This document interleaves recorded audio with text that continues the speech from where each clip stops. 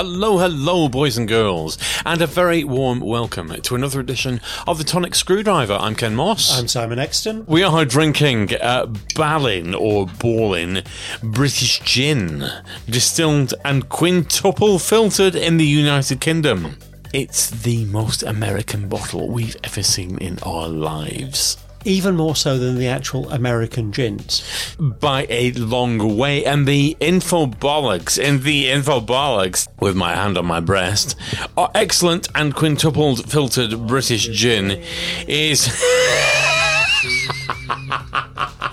I don't know the words either. Is filtered to the celebration of life, and it should be enjoyed as such. Yes, well, I think we've sung enough of the Star Spangled Banner. Dick Sniff, what do we think?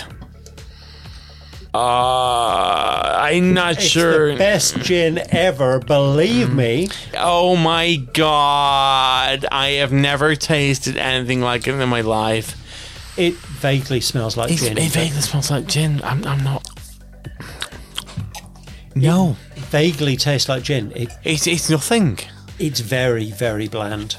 God, it looks American. It's purporting to be British. It's neither. That's shite. I'm giving it a 2. I think it's a 3 because it's not actively unpleasant, but it's very meh.